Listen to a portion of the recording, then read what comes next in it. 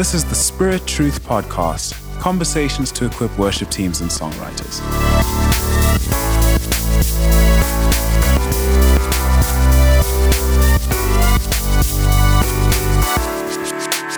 Hi everybody, and welcome to this session. My name is James, and such a privilege to be sitting down with Pastor Heinrich today.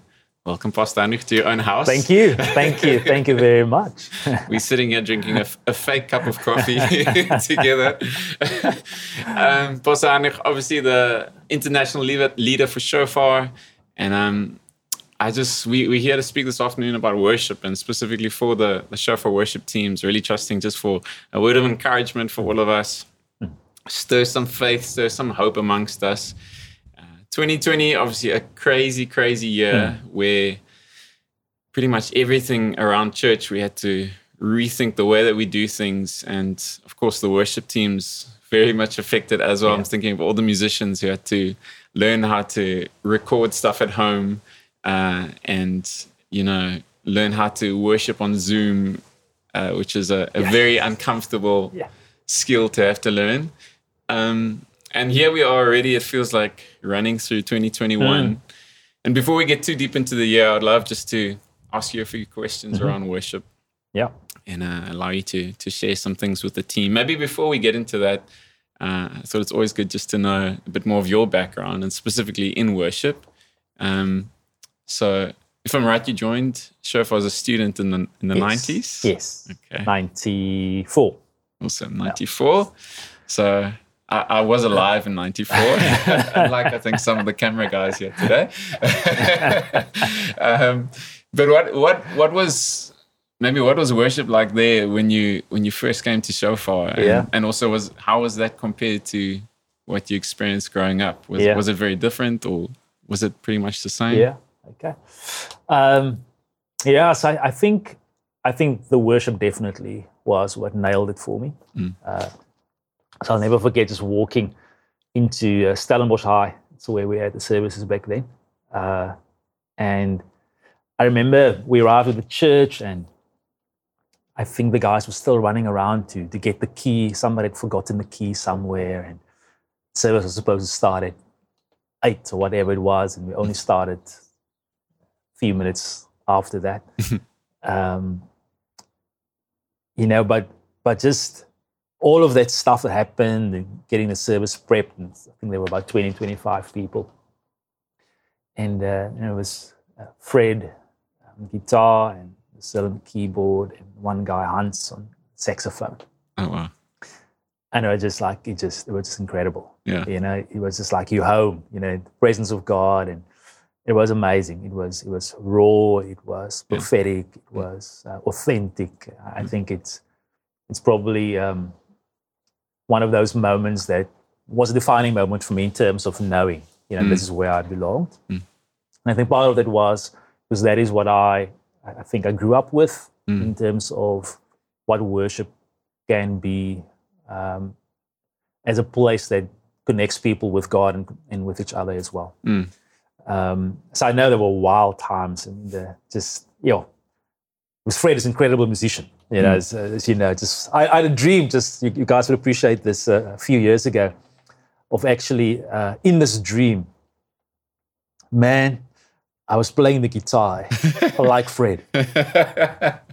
I was playing the guitar like Fred, effortlessly. It was an awesome dream. And then I woke up, and but. So that I think the musical excellence, the robustness of just doing things musically, that was unscripted, but also just solid in the word, and just going with where the Holy Spirit is leading us was probably one of the most amazing seasons of my life in Shofar, and Holy Spirit coming to confirm that, and it was during the times of the Toronto blessing. So wild things happening. People, just started laughing. Some people froze. Some people couldn't speak in English or Afrikaans. They could just speak in their tongue. And all of that stuff happened during worship, and through worship and out of worship. So, for me, when I think of shofar, I think of just a tabernacle. I think of a place we were birthed in worship. Worship in church, worship on the streets. And growing up, I think was the other question, eh? Yeah, so just growing up. Grew up in a conservative environment when my father was a dominee. But in that, even remembering just how much they loved music. So we had the a cappella men's groups. Wow. And my dad just loved that. And so there would always be guys singing. And is that in the church services? It's in the church. Okay. It's in church. No. So in church, we would sing the hymns, and then they would have special evenings. Okay. Like music evenings. Yeah. Where it would be gospel songs, and then the a cappella choirs would sing, and it was amazing. So that was happening at church, but then at home, we listened to Salty, and he was like a kids' church. He was my champion. hero. Yeah, Salty was amazing. Jan de Wet, and then a lot of guys like Dave Nellis, Keith Green is one of my ultimate heroes. He's Lord, You're Beautiful. Yeah. It's an amazing song. Amy Grant, Michael W. Smith, those guys. So all of them played a part in just shaping my journey with worship. And my uncle, Gibbethan's dad, he had a band, Psalm 23, and they were an amazing band. And I think they did a lot to stir an expectation in my heart. So I remember probably first time I was in a band, the only time, was when my brother and my cousins, we formed a garage band. Yeah.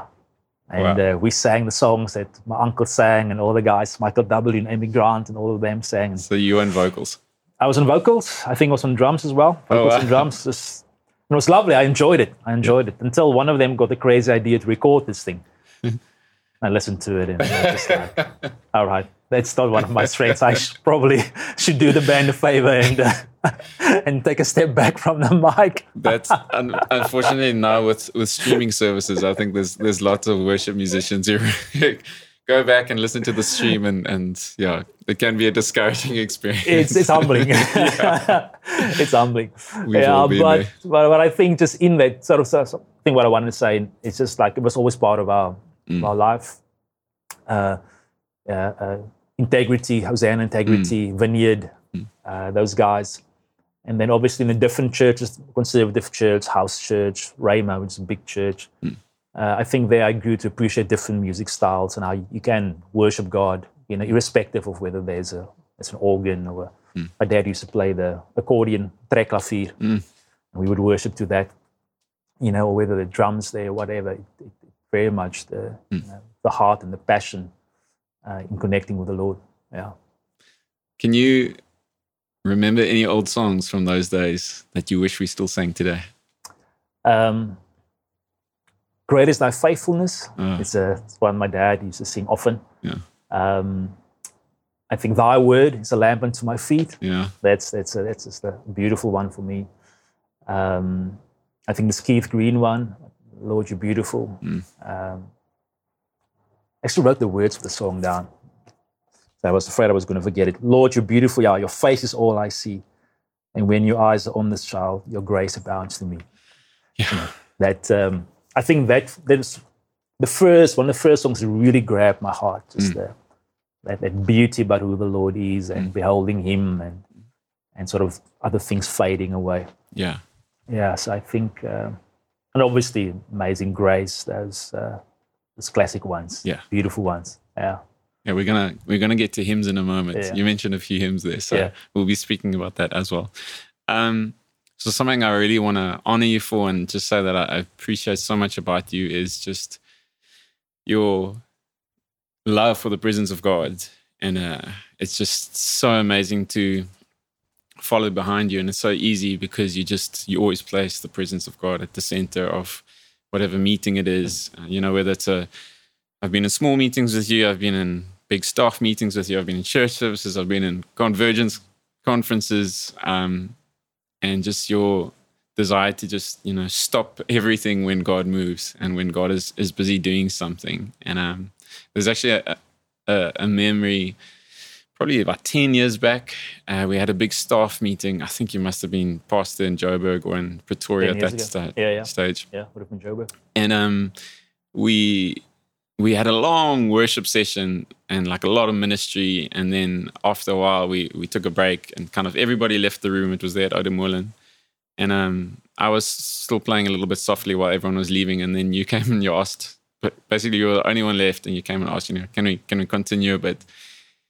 And just like worshiping through that break, basically, it was, everybody else had left, but you were there on the kind of face down on the floor, and that's so etched in my memory as a definition of who you are as a person and as a worshiper. Like, just I'll give up anything just to be in God's presence. So I just want to thank you for that, and also ask you, where did that kind of love for God's presence in worship, where did it start for you, and what has worship kind of meant to you over the years, and many years in ministry? Obviously, you're raising a family. What does worship mean to you and your family and in ministry? Yeah.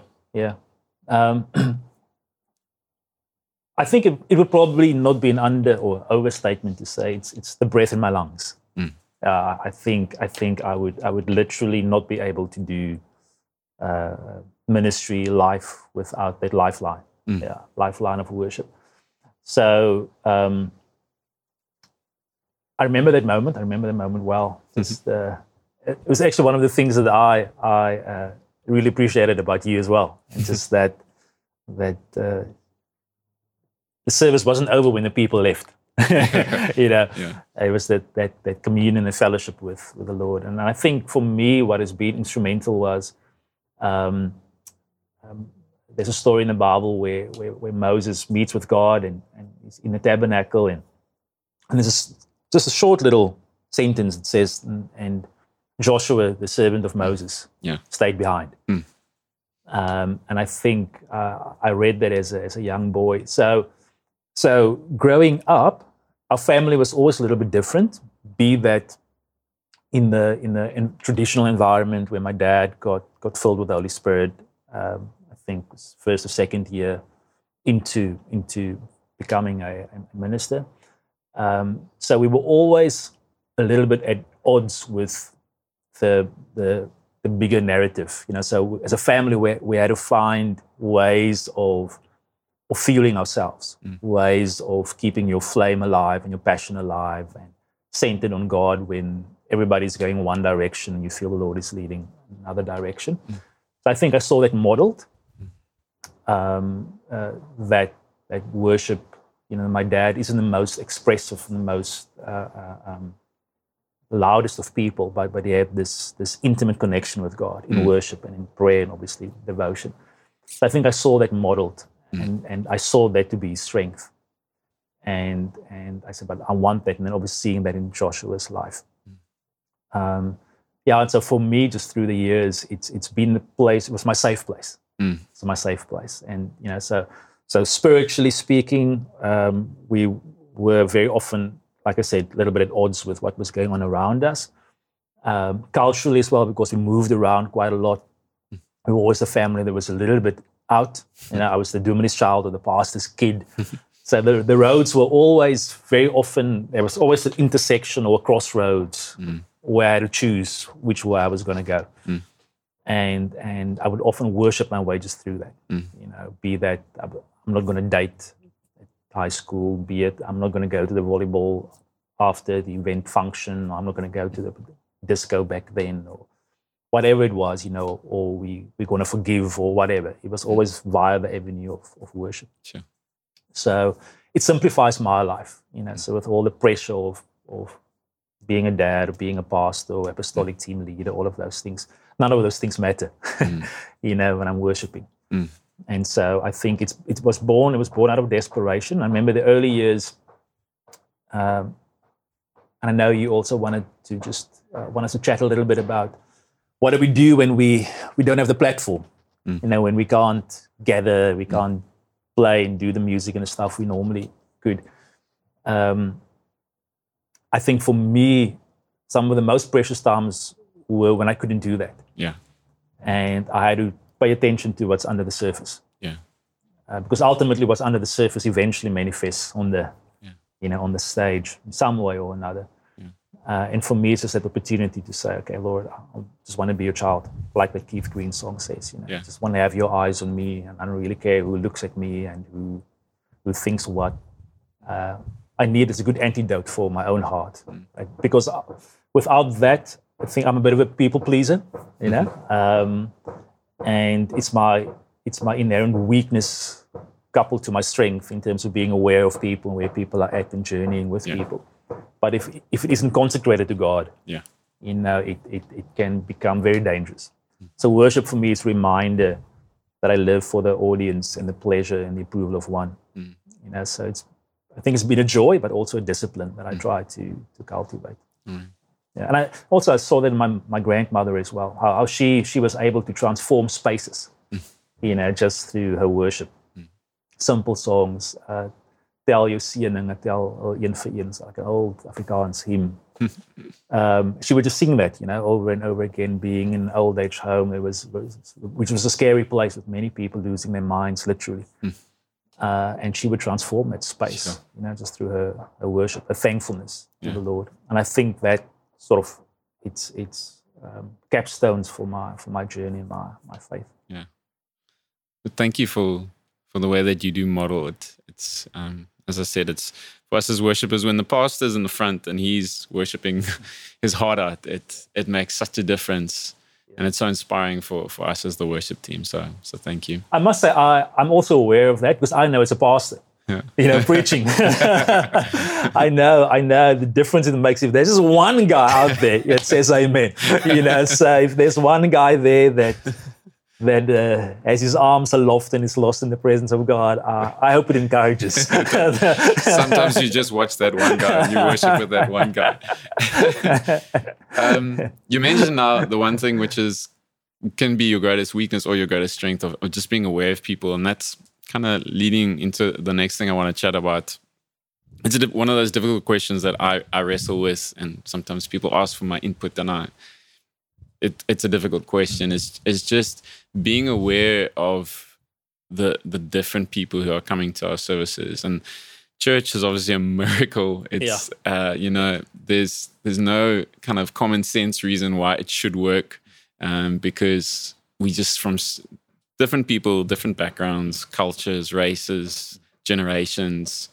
It's a miracle. It's a bit crazy. And so when it comes to the way that we express worship, often that's what it looks like and what it sounds like is shaped by kind of the majority of one particular demographic in a church. But how do we create space in our services that everybody feels welcome when there will be some who don't get to sing in their primary language, and there will be some who would prefer it to sound different, whether it's kind of genre or just cultural expression or whatever. How do we create a space where everyone feels welcome and included, but without because it can obviously go too far to the other side where it becomes this exhausting exercise of trying to please everybody and let's do this many songs in this language, and how do we wrestle through that? There's a saying that sort of has helped me a lot. I forget who says it, but something in the lines of people don't care how much you know until they know that you care. Or they don't care how much you know until they know how much you care. And I think that's the same for songs and set lists. I don't think people really care that much about how many songs we have on the set list that are representative of different styles. And but if they know that you care about them, and I think I always look at the band and especially the guys that are coordinating but everyone on the stage and part of the band as co-pastors. There's a pastoring function that a band fulfills. It's a ministering function. At the end of the day, we're all just ministers. And so I think the band has a wonderful opportunity of being part of what the Lord can use to create a safe space for His people. And so for me, I think just enjoying God in the first place, and enjoying God's people. Yeah, and I think people know that. They pick that up, you know, when you're really enjoying the Lord and you're enjoying being with God's people. Yeah. And I think if that is what glues us together and keeps us together, then the technicalities around how many of faster songs or older hymns or Afrikaans or Zulu or English songs we have there to represent our demographic, I think that disappears a little bit. I've seen people, be outside of their comfort zones in an environment that culturally they wouldn't necessarily be drawn to. Yeah. But because they know that they love it. Sure. And they know that the main thing is the main thing there. They love Jesus and the band loves Jesus. Yeah. That I think creates a space of trust, and also where one is prepared to journey with each other. Yeah.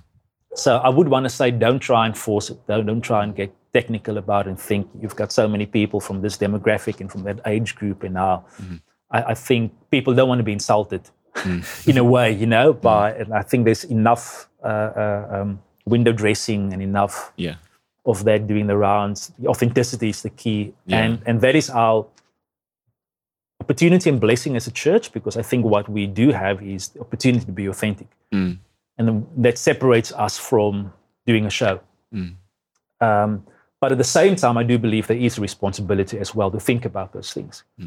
And to really think about it from the perspective of, I don't really want to put the weight of expectation upon the set list to facilitate something that isn't happening in real life. Yeah.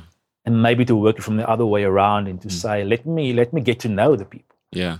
If I know what Mike and Debbie, older couple, what they enjoy and why they enjoy it, then for me, it's not going to become a mechanical exercise to put that song in there, but I'll be connecting with, something that they've connected with. Yeah.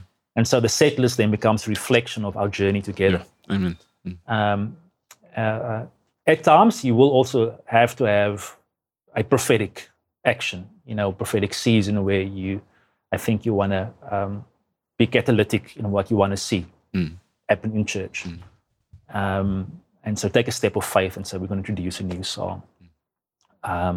But I would say the technicalities would probably be the last thing to look at, and rather to look at journeying with people, asking questions, and just finding out what people enjoy. Yeah. And enjoying them. And I think if that is there, then we really can have a lot of grace with each other in different spaces. Yeah. And obviously, if you're in a predominant Afrikaans-speaking community, then it doesn't make sense to force another song in there. Then you go with the demographic that the Lord has given you and you celebrate that. Same with any other subcultural group that you're ministering to. Yeah. But I think one needs to have the conversation. Yeah. And if there are band members from different cultural groups, there's a wonderful opportunity to glean a little bit on them. Yeah. And what they bring to the table. Yeah. And I think just to be aware as well that our worship, you've mentioned it a few times, is informed by our culture. So no, I had to learn that, there's some churches where it's so easy to minister because people are responding all the time, and so that's lekker. And then there's some places where people are a little bit less responsive and you have to make a decision not to judge their commitment, or the genuineness of their heart by what you see on the outside. Yeah. And I had to learn that, and I have respect for the way people respond differently in worship even as well. Yeah, amen.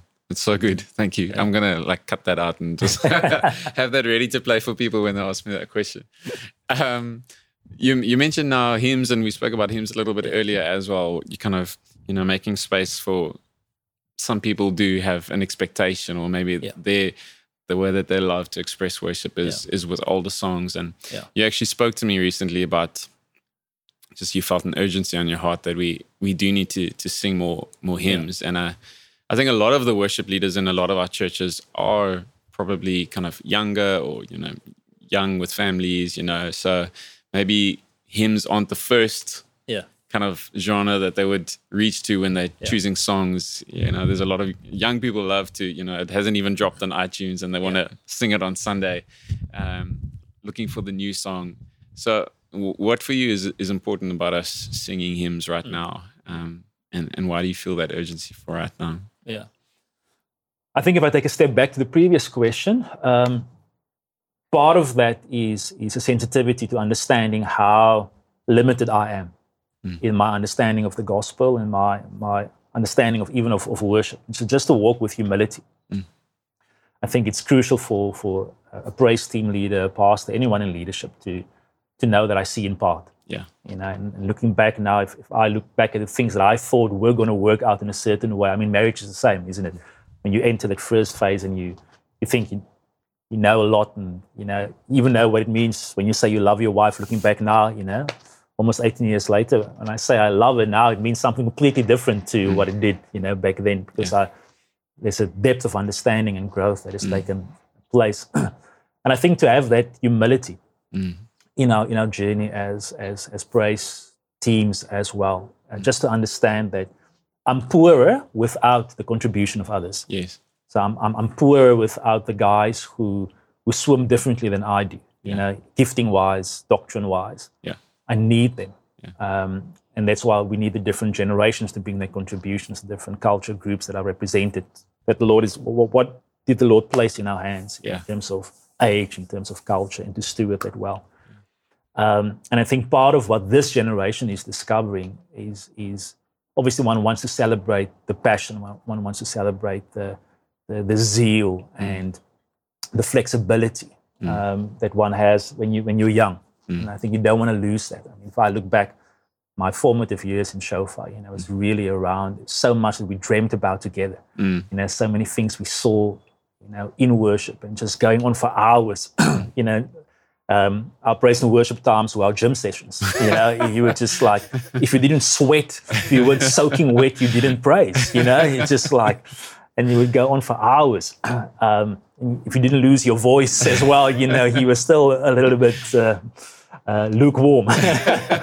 You know, and a lot of that, I look back now and I see there was zeal, but I wouldn't do it any differently, you know, because it shaped me. Yeah. God used, I'm glad I went all in, you know, and I want to think in a certain way that I would become even a little bit more like that, you know. I certainly don't want to be 45 now, look back at my 20-year-old self and think, man, that guy was passionate. I miss him, you know. I want to exceed him, you know, in passion. So I think it's part of me in terms of that. I don't want to lose what the Lord imparted into my life at a certain phase of growth and you know, spiritual growth, physical season of growth as well.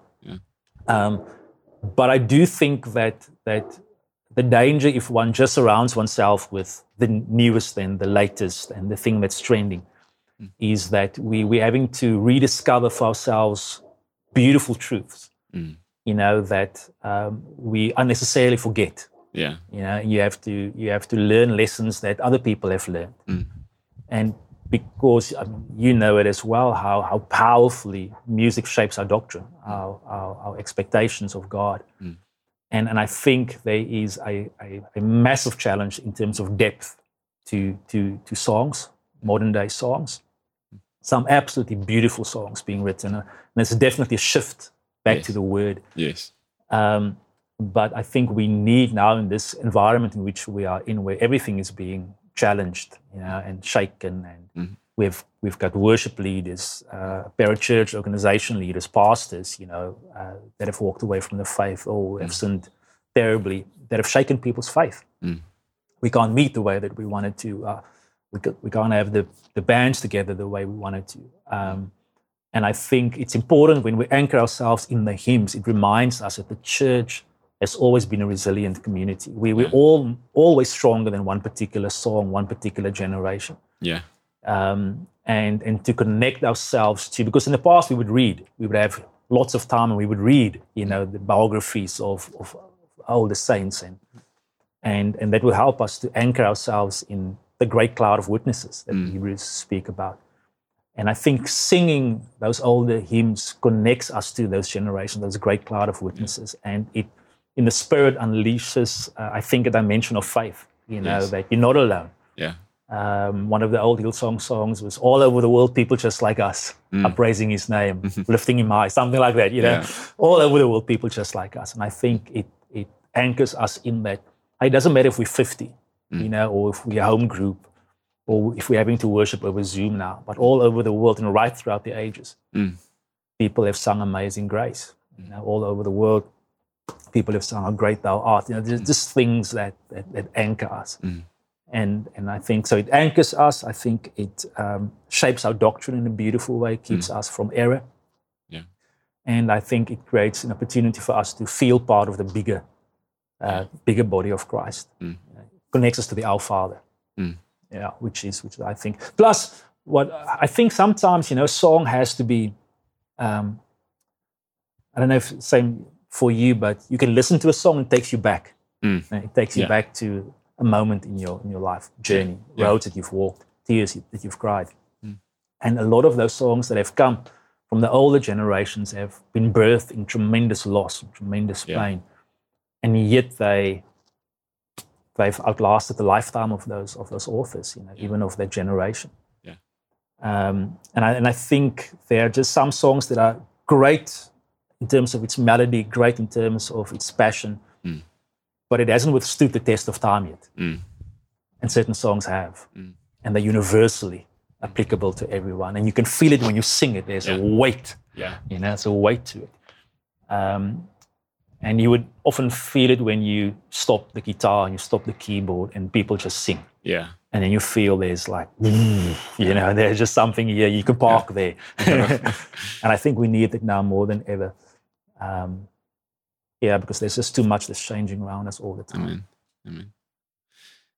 I fully agree. And I also just want to maybe a comment in terms of songwriters. I just really encourage songwriters to draw inspiration from hymns. A guy like Greg Boy, who I write a lot with, he's actually got a collection of hymn books. So, and he loves collecting secondhand books. So whenever he's in a secondhand bookstore, he looks for the hymn books, and he just reads them for just kind of to enrich his devotional life with God, but also to enrich his songwriting. Because I think, like you say, we're very passionate today, the modern generation, but we kind of rewrite something today and we contend, okay, this will be fine, and we kind of record it and bring it out tomorrow. But just to be really to craft those lyrics, there's something to the depth of those lyrics. But that's obviously so informed also by the theology that we are immersing ourselves in.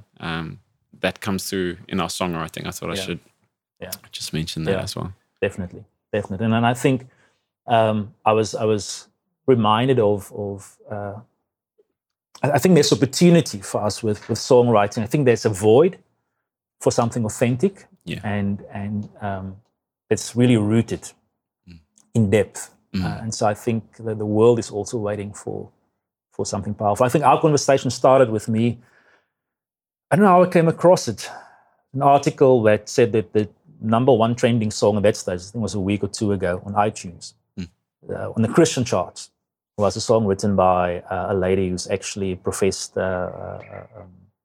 LGBTQ lifestyle, I don't know how to call it, person, who makes secular songs, and her song is trending, you know, a Christian song that she wrote, but it just has spiritual themes to it, but it's nothing Christian about it. It's trending right at the top of the Christian music charts.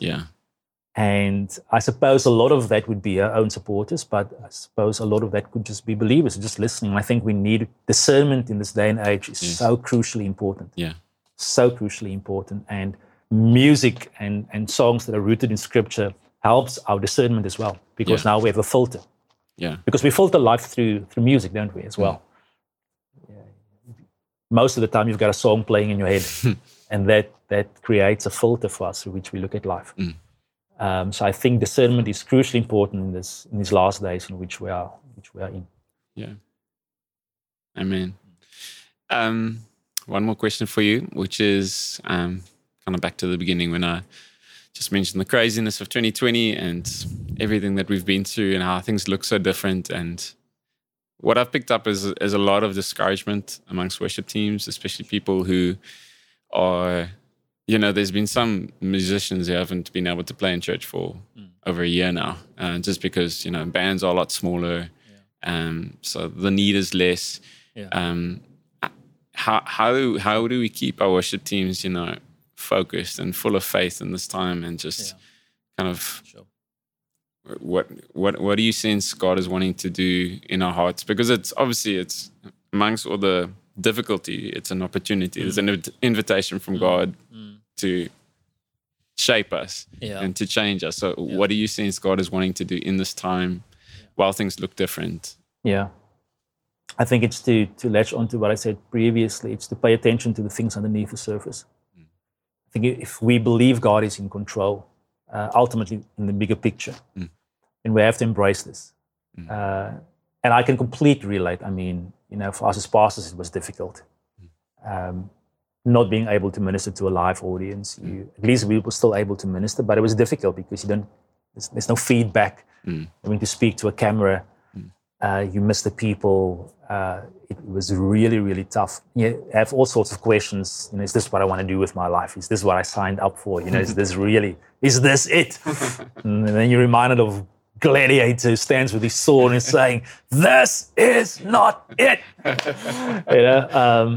And I sometimes felt that way. Like I'll pull a sword and say, "This wasn't the dream." This wasn't what inspired me to get into ministry, to sit behind a microphone and preach to a screen. Wasn't what I dreamed of as a inspiring minister, but it was good for my heart. So I maybe want to recommend a book that I'm now recommending to all of our pastors, Emotionally Healthy Leadership, Peter Scazzero, and just talks about our hearts and how dangerous the Christian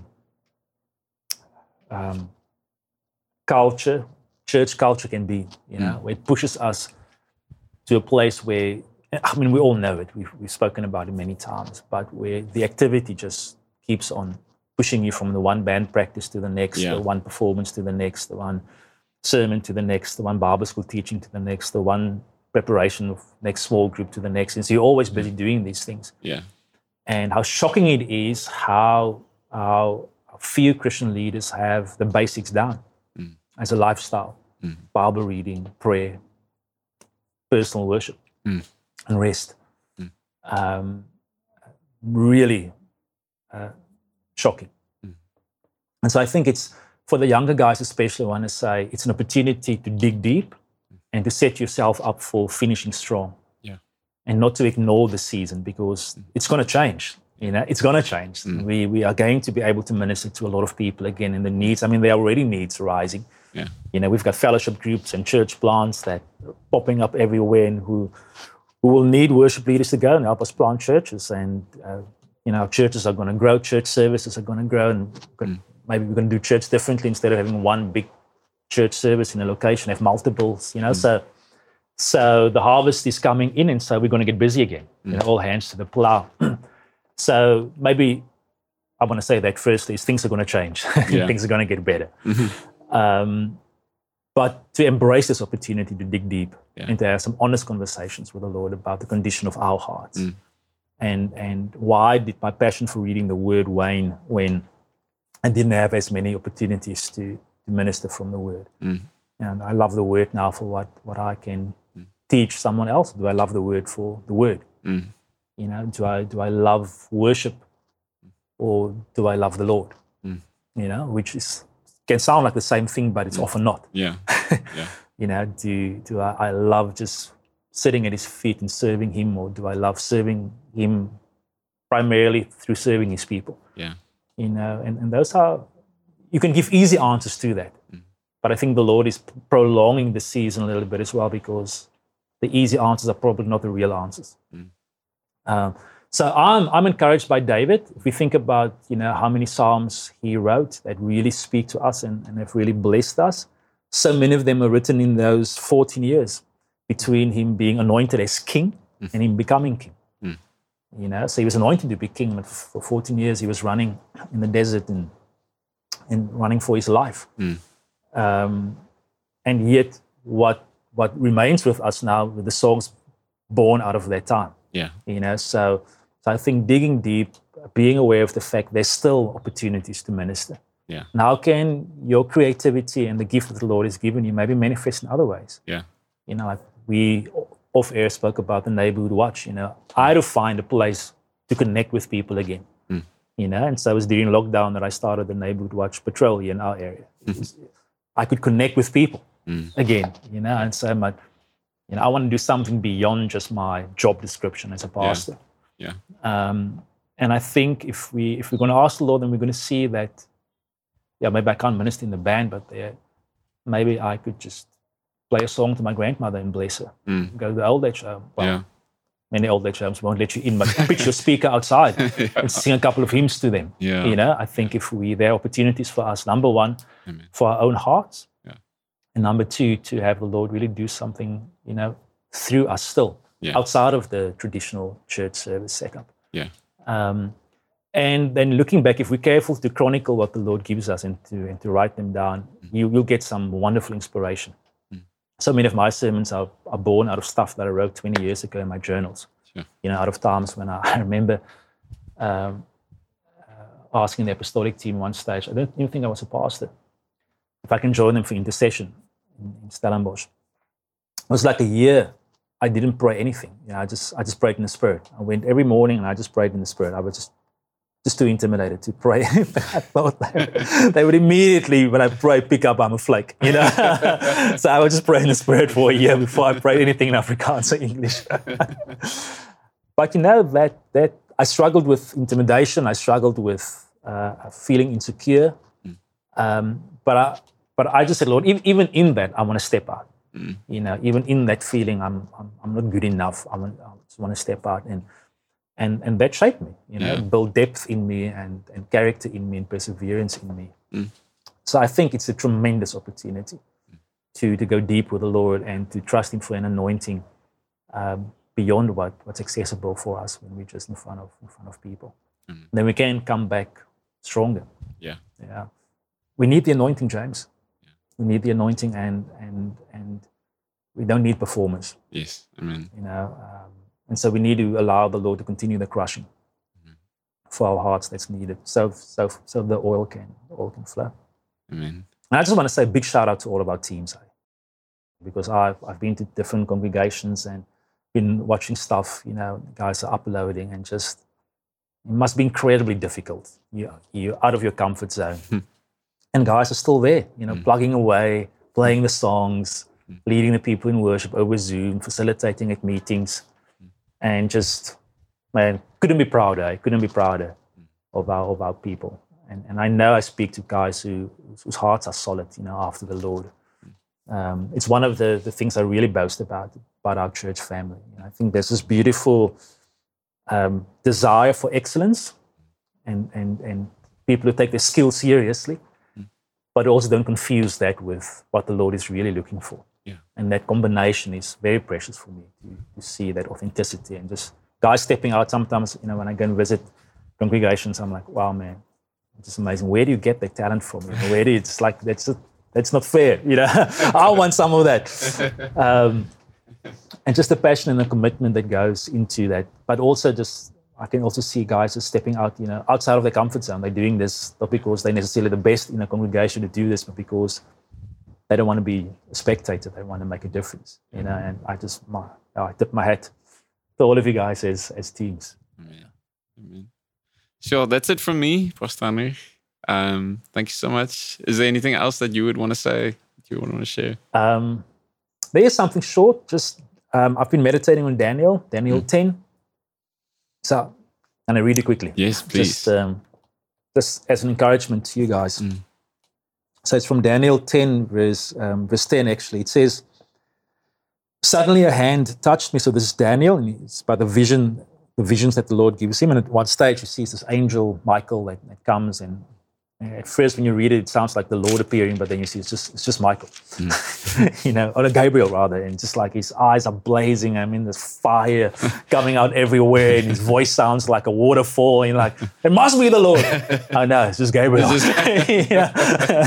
And Daniel is lying there. He's got no strength left in him. He's like dead. And then it says, verse 10, suddenly a hand touched me, which made me tremble on my knees and on the palms of my hands. Before that, he was like on his face on the ground, his face to the ground, and then his hand touches him. And it says it makes him tremble, but then he gets onto his hands and onto his knees. And then this angel says to him, Daniel, man greatly beloved, understand the words that I speak to you, and stand upright, for I've now been sent to you. And while he was speaking this word to me, I stood trembling. So we see, at first he's just like down on the ground, all breath gone from his body, and then his hand touches him, and then he gets onto his hands and his knees, and then the word comes to him, and then he stands. Still trembling, but he stands. Then he said to me, "Do not fear, Daniel, for from the first day that you set your heart to understand and to humble yourself before your God, your words were heard, and I have come because of your words. But the prince of the kingdom of Persia withstood me 21 days, and behold, Michael, one of the chief princes, came to help me, for I had been left alone there with the kings of Persia." So if we were to have that weekend, we gathered the teams. I wanted to expand on that a little bit more, but just one or two quick thoughts. I really feel the Lord is wanting to say to some of the guys, just you are his greatly beloved son and daughter. In spite of what you're going through, it's just a very personal word that the Lord just wants to speak. And that's the word that changes us. That's the word, just he loves you. It doesn't come to him and say, "Daniel, great prophet." It's just man greatly loved by God. Yeah. And I just felt that that's a word that some of us need to hear, some of our guys need to hear. And then, where he has the encounters with the Lord, he's consecrated himself. It's the end of his 21-day fast. And I feel there's an opportunity for us to take a consecration very seriously. A lot of the things that has happened with Christian leaders falling, I do believe God is calling us maybe to go back and just do a bit of a study even on the Levites and just what it meant to be consecrated to the Lord. A whole generation, a lineage that's consecrated to God, to live with that. So there's a sense of a fear and trembling component attached to me picking up my guitar or taking up the word to minister as a priest, as a Levite in the Lord's house.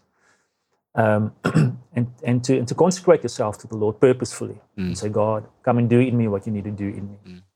And what he says there is that since you've set your heart to understand and humbled yourself, your words have caused something to happen. Your prayers have caused something to happen. And I believe with all of my heart that humility in our teams and the cry for God to anoint us, the cry for God to move in our midst, it's been a constant cry, it's been a long cry, but I do believe it has set in motion something in the spirit. And that there's a suddenly coming for us. We're going to see the presence of the Lord manifesting in our churches through worship. But it's because of the consecration of the Levites that are also battling certain things in the spirit. So I just want to encourage those that are battling through things, maybe unity with a team, maybe unity with a pastor, maybe whatever it is, spirit of religion in the town or with the church, that help is on its way, that the Lord has released his angelic beings and the breakthroughs are coming. But will it find us in his presence? Or will it find us having moved on, to settle for a life without the anointing or a life without that sense of calling? Yeah. So make your calling sure, guys. I feel the Lord is really asking us to live like priests, live like Levites. Listen to some of Don Potter's stuff. Just the worship. It goes out of that place of being yielded to the Lord. Yeah. So be encouraged. Help is on its way. And there's breakthroughs coming in your congregations even. And it's going to be because of your faithfulness as well. Thank you so much. Amen. It's been a pleasure chatting with you. I've loved it. I look forward to the follow-up. Yeah. Would you pray for us? Absolutely. It would be amazing. Yeah. Thanks. Yes, Father, Lord, we thank you that, God, in a very real way, Lord, we're finding ourselves at the end, Lord, of a season of much fasting and prayer, Lord, and many questions where we've set our hearts to understand, even, God, what are you busy with, Lord? What's happening? What's happening in my own heart? What's happening in our team? What's happening in our congregations? What's happening in our nation? What's happening in the world? And Lord, we thank you that as we set our hearts to understand with humility that you delight in giving us the answers, Lord. You delight in meeting with us. And Father, I just want to speak over our teams, Lord, the knowledge that we are loved, God, that each one is not just loved, but greatly loved. Yes. Lord, that you see the struggles, you see the desire for your presence, you see the desire for pure life. And I just want to pray for those, Lord, who feel overwhelmed by their own weaknesses, Lord, overwhelmed by their own inadequacies, personally or gifted-wise, or in terms of their hearts, even some who've just been doubting their motives even, Lord. And I thank you for the invitation that you have before us to come just as we are, Lord. Yes. And I just ask that we would embrace this opportunity to accept the invitation that we often give to our congregation members and those that we lead in worship to come just as we are, that we would now come, Lord. And Father, thank you for the angelic release, Lord. Your heavenly messengers, I feel, Lord, just songs, Lord, have been released. And I want us to speak, Lord God, fertile soil over our church family, the hearts of those who need to receive those songs. Thank you for fresh anointing, Lord, those going through the crushing right now, Lord, not to lose heart, but to know, God, that there's a beautiful anointing, a beautiful fragrance and scent, Lord, that will constantly be burning in your tabernacle, the tabernacle of your people meeting together. God, in Jesus' name. And so we honor you. We thank you that you are good to us. We thank you we can be part of this amazing church family.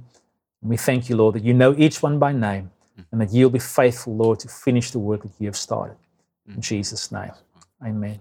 Amen. Amen. Thank you so much. Yeah, awesomeness. Bless you. Bye-bye. Cheers, guys. Be blessed. And hopefully I'll be coming to a church close to you soon. Bye-bye. Thank you for joining the Spirit Truth Podcast. Check out chauffeurband.com for music and resources. You can also subscribe to the podcast, rate and review it on iTunes, and share it with your friends on social media.